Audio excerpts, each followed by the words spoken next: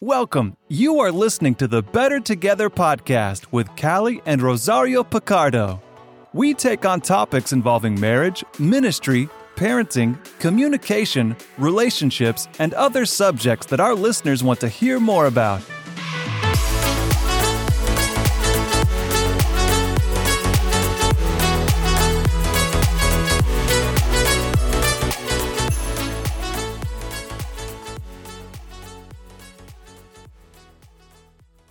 Welcome to another edition of the Better Together podcast. I am your co-host, Rosario Picardo. And I'm Callie Picardo, and we've got Dr. Joni Sancken again with us this week. Joni is, again, the Associate Professor of Homiletics at United Theological Seminary. She's also an ordained Mennonite church pastor, clergy. I'm so used to this Methodist world, Joni. Apologize. I know you're in these Methodist circles as well so much, but we're thankful to have you as a Mennonite in our presence, and author of a new book coming out in November called All Our Griefs to Bear, Responding with Resilience After Collective Trauma. Joni, thanks for joining us again this week. Thanks for having me. And friends, if you missed it last week, we were talking about trauma and kind of what is it and how to name it, and just that starting place of being able to name and identify trauma as a spot to be able to shine light on it and start moving forward in healing. But Jenny's been working on some with collective trauma as well, and how collectively we can start to respond with our families, with our communities, with our schools, with our churches, if a group together has experienced trauma. And today we're going to be looking at this lament. What is lament, Joni, and how does this actually help with trauma?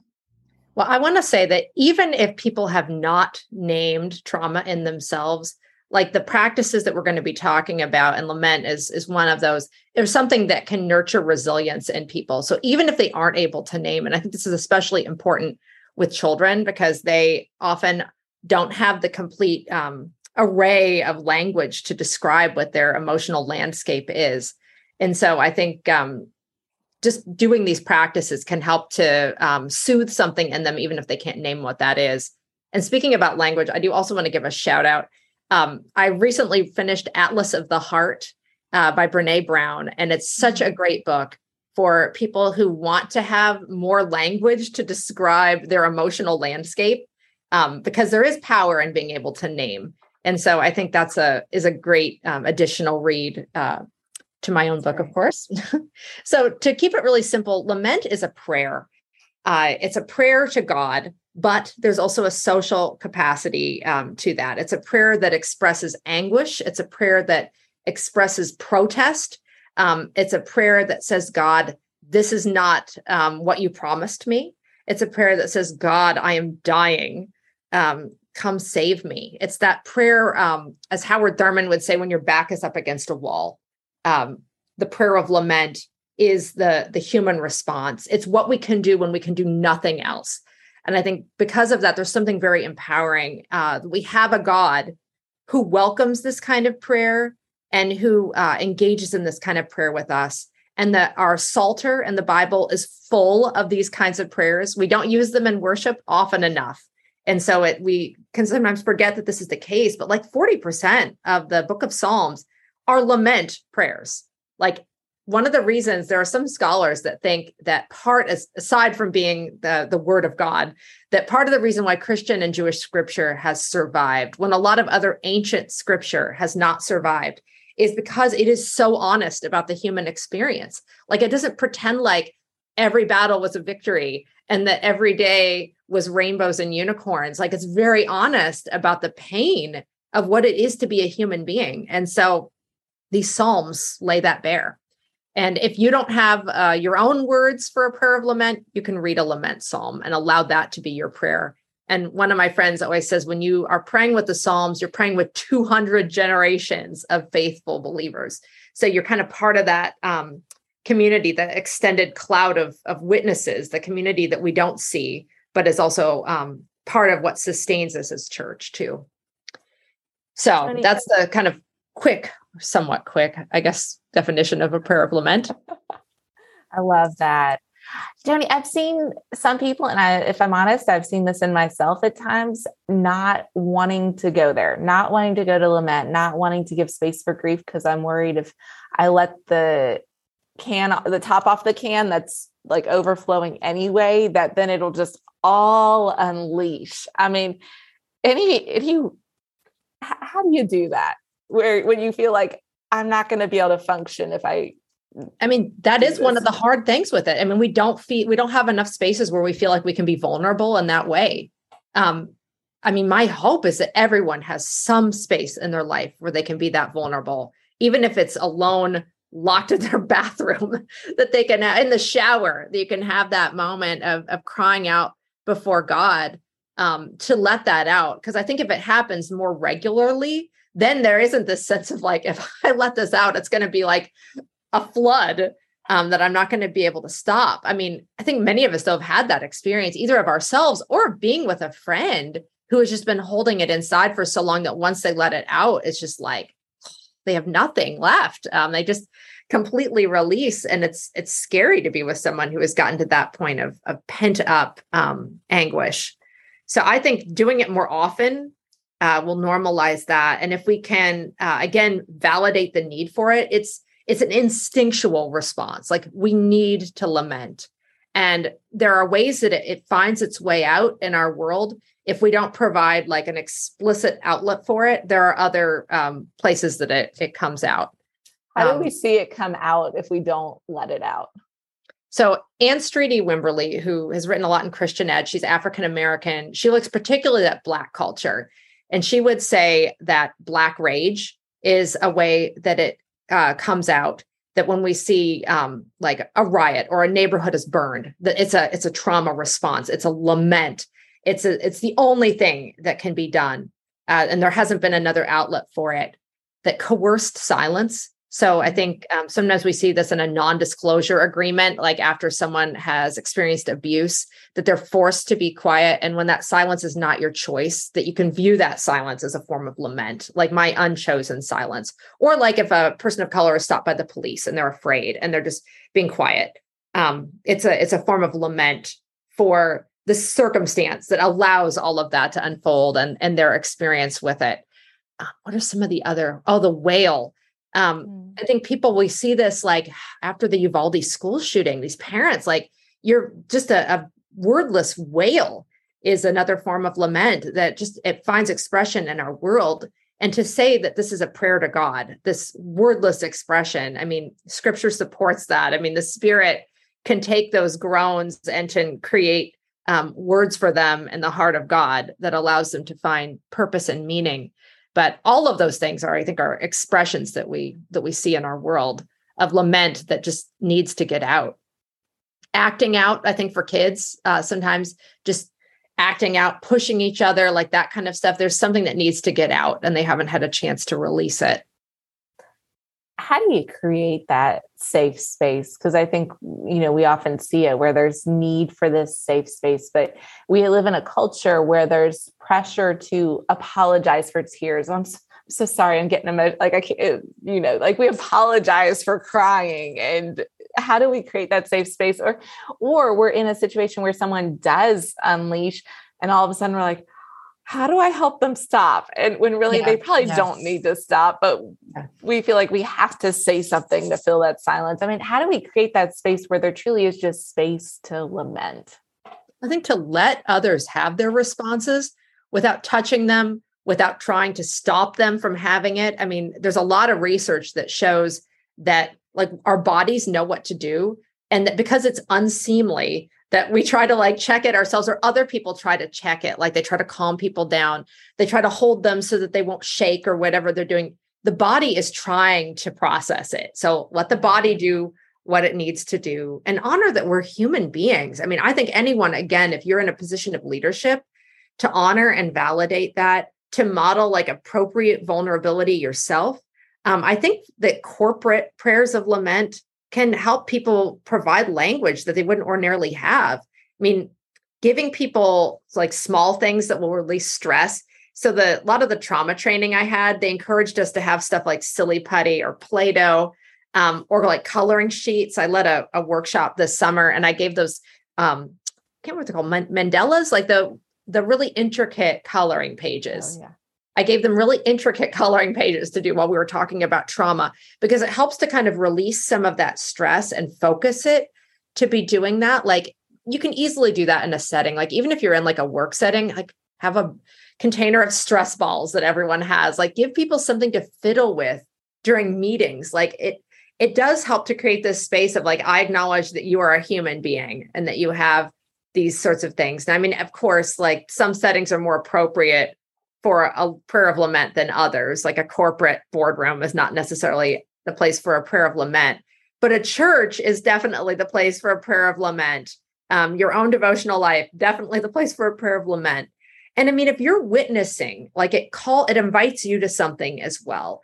So the lament is between you and God, but there's also a social component. Like if someone is around you and they see you praying that prayer of lament, that's an invitation for us to say, okay, like, how might I be called to change my behavior so that the circumstances that are leading to my sister's lament might be affected? Like, is God seeking to work through me to answer this prayer of lament? Like, you can't be neutral when someone is lamenting next to you, right? I mean, just like I think a lot of us, even if we were just watching it on TV, those parents after their children were killed in Uvalde, like, it elicits something from us. Like it's a deep sense of human resonance, and it's okay to listen to that and to allow like yourself to feel led to whatever God is leading you toward that situation. I saw a lot of lament outpouring. You see a lot of it outpouring after big tragedies on social media. Yes. I mean, and that's a little bit of a different space to have it, but is that an okay space to have lament? Sure. I mean, I think for generations who this is like a primary way that they express themselves and their identity and that they have community, then I think it is a valid space to express lament. I mean, yeah. And I think because I'm older, like I think, okay, like, is it safe? Like, are there people there who wouldn't honor that expression or who might say something mean in response to that? Like, I want to protect people when I see them being vulnerable in that way. But if that is their primary community, then I think, again, there's that sense in which it invites me to respond. Like if I'm a witness to that lament, like how does that pull something out of me? Like how is God using that to invite me to be a part of maybe addressing whatever that concern is? Joni, you shared on our last podcast about some personal trauma that you've gone through and how some people pulled back from you when you lost your sister-in-law. And were there others that created that space for lament? And what did that look like? I mean, how do you have any that came around you to create that space for you and your family to lament? I mean, I think one of the things my husband and we've just talked about this recently, that the way that different family members responded to the shock of Twyla's death. And I mean, my father-in-law really like raged lament at God. And it was very uncomfortable to be in the presence of that. But their pastor was just like, he was so able to just be there with that. He was unfazed by that and even nurturing and supporting that. Like I was so in awe. I mean, he was with the family the whole time. Like this pastor gets a gold star. I mean, he was there at 3 a.m. at the hospital. He was back at 5 a.m. when we were meeting to take my sister-in-law off of life support. Like he was there for all the difficult conversations. He was there afterwards in the funeral planning, which was really hard for my father-in-law because he was raging at God. He did not there was no scripture that he was going to be okay with. And there was no easy platitude that he was going to be okay with because he was just raging. Mm-hmm. And I mean, I will also say that in order for him to take care of his body, he did, and we talked a lot about this, he struggled with it. He needed to be prescribed something to help him sleep and to help him calm down. And that is okay. That's not medications can be a beneficial part of processing and healing as well, because your body does have to sleep and it does have to rest. And that he had to reach a point where he could be calm enough to allow his body to rest. I mean, there was nothing that was going to be benefited It wasn't going to bring my sister-in-law back to life for him to just not sleep and to just rage the whole time. So I think to recognize that people have different ways of responding, and that even if we've all experienced the same traumatic event, that people are going to need to process in different ways and at different times. For me, writing has been a really helpful way to express lament, to write a prayer of lament. I've seen this with other folks too. Last spring, we had a pastor friend who came into my worship class at the seminary, and we were talking about different forms of prayer, and we were talking about the situation in Ukraine. And this pastor then was bothered. And so he went back to the church and he wrote a prayer of lament. And then he sent that out to his congregation and invited people to just pray that at their own pace or in their own time, whenever they wanted to, kind of in that sense of dispelling it. And it was such a good prayer. Like, I then used it in some meetings on campus. Like, our family used it. I put it in my book, like, to kind of allow yourself to process it at your own pace and to find the space where you can process it and to recognize that it doesn't have to look one way. I think that is really important to remember. Oh, and I mean that my husband didn't rage the way his dad did. He didn't weep the way his brother and sister did. Like, his way of processing and expressing the trauma of my sister-in-law's death was different. And to also acknowledge that that was okay, that it was okay to just be really quiet and to not have a word. I mean, that's okay too. Like, that kind of sense of the inability to speak. Trauma bypasses all those brain functions that sometimes we don't have the words, and that you don't have to. Like, the Spirit will provide the words for you to God. So to just acknowledge, I think that diversity is huge. I'm familiar with the Old Testament and the Hebrew practice of sitting Shiva with individuals that are grieving, and it sounds like that pastor was able to do that for your father-in-law during that time. And, you know, being in ministry, we always think, oh, we have to have the answer for everything. We have to talk. We have to fill space. We have to fill the void. When all we have to do really is be present. That ministry of presence is huge, even if we have no adequate words. Yeah, no, I think you're absolutely right. And to do that, even as a friend, you can do that too. To just say, you know what, I'm here. Like, can I come by your place? Can I fold your laundry? Like, can I drop off something from Costco or whatever it is? Like, just some little way of letting people know that you're there and that you've got their back, that they're not in this on their own, because it's very isolating to go through an experience like that. I want to mention that the Psalms, the lament Psalms, kind of follow a set structure. And if you do want to write your own prayer of lament, knowing that structure can be helpful. And you can trace these through the Psalms. So they usually begin with an address. It's helpful to remember that we have a personal God, a relational God. God is our parent, that God is not like an impersonal God. So the address usually is like, God who loves us, my Lord and my Master, the God who called me, like some way of establishing that sense of relationship at the start of the prayer. And then offering your lament, offering your petition, like what hurts, like what do you want to express before God? And then God's motivations. Like, a lot of times the Psalms are like, if I'm in the pit, who will praise you? Or like, stay true to your promise, God. Like, you made this promise to our ancestor, like, stay true to it. Otherwise the nations will mock you. Like, they're trying to invite God to be the God that God says that God is.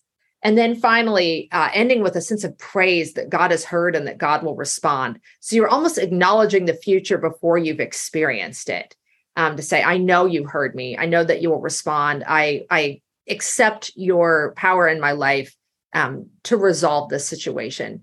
So that's kind of the general flow of a psalm of lament. And I think knowing that can allow you, if you are the kind of person that would want to like create your own, could be beneficial. I love that. And it's helpful both after an event of trauma, but with ongoing trauma too. I think about many of the laments in scripture have that phrase, how long, oh Lord? Like, we are still suffering. God, we are here. I know you see us. Will you do something about this? And so to know that some trauma is related to a single event, but some is like we talk about racism, like that is an ongoing trauma, chronic trauma. Yeah. So just to know that lament gives voice to that, it honors that, it recognizes, it sees that, but it is a way of taking it to the one who can actually do something about it, but also can be a way of sharing in community. Yeah. The spirituals are like a treasure trove of lament that grew out of that same sense of anguish, the anguish of enslavement, and a sense of like empowerment, like we cannot get out of the situation, but we can cry out to you, God. And it leans toward liberation, I think, that sense of empowerment that can come from lament. I mean, it is an act of protest.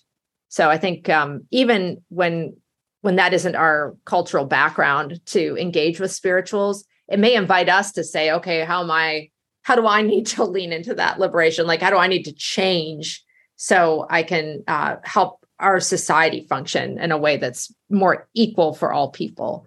But I think it's a huge, rich resource for us. I want to acknowledge some of what you were saying at the beginning, Callie, with how hard it is to find spaces and to like, the lament feels very countercultural.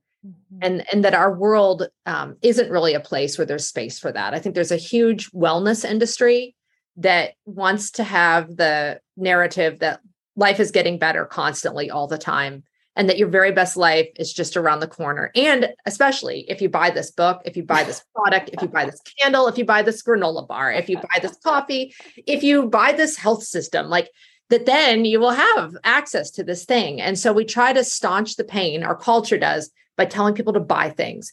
And that is such a strong narrative. I mean, we are constantly being like, people are constantly trying to sell us stuff. Like, it's just constant. And it is so wrapped up with this sense of narrative of not fully acknowledging the fullness of what it is to be a human being. Because to be a human is to also be vulnerable. It's to not be perfect. It's to be finite, right? Like, but that is not the narrative that we are supposed to live as Americans. And so it is really hard. Like it requires, it is a countercultural move. And that's why it's really important to have a community around you that can support that, because otherwise you just feel like you're being gaslit. You're like, am I the only one who is tired? Am I the only one who like just feels like I'm at the end of my rope? And you're not. Like, you're not the only one. I will tell you that. Yeah. So what if we as the church could be the place that not even necessarily in maybe in the church building, but maybe as we as Christians go out to the world, what if we became that safe sanctuary where people can lament and be with God? I love this, Joni. Thank you for sharing with us today. And friends, we are in a series with Dr. Joni Sancken, looking at some resources from her book. I know we talked about not promoting necessarily a book or a quick solution to our pain, but Joni has written this incredible resource that if you are wanting to dive deeper into trauma and resiliency and how to grow and grow through it, some of these healthy practices like lament. And so that's all our griefs to bear, responding with resilience after collective trauma. And that's available for pre-order now. It's coming out in November. But if you've enjoyed this podcast, this is part of a series. So hop in with us. We're going to be continuing on in it, looking next week at storytelling. So hopefully you'll join us then. And in the meantime, remember, we are better together.